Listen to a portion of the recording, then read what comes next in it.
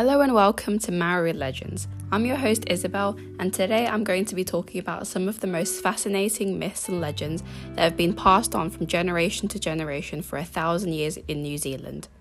I'll be going over everything from the basic Maori history to even some stuff about Moana, so make sure to listen in.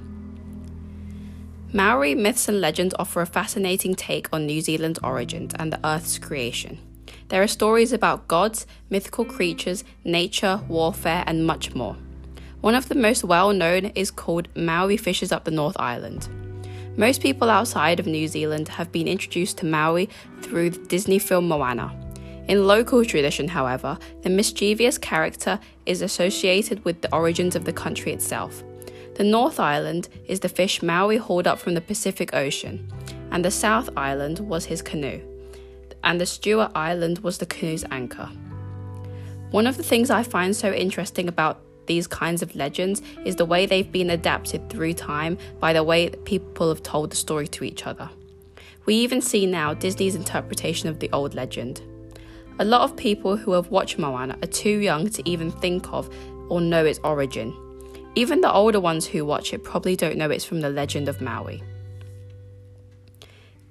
Even though the previous legend I just shared with you is about the creation of land and earth, there are many more that focus on different topics, like the legendary Taniwha, who are supernatural creatures, monsters as many people call them. Some are like giant lizards, others are more reptile-like, and some even take the shape of sharks and whales. Even today, some Maori believe in the existence of these creatures, especially within rivers and waterways.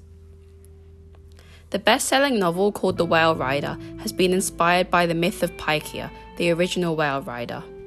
Legend says that Paikea was a Maori ancestor who journeyed through New Zealand on the back of a whale called Tora. And even after his brothers attempt to sabotage his voyage, Paikea arrived safely in the East Cape of North Island. These kinds of legends are what make Maori culture what it is today. They form an oral history of their people and have been passed on down through the generations. Many of the legends form the basis of Maori beliefs, revealing how pre-European Maori saw the world.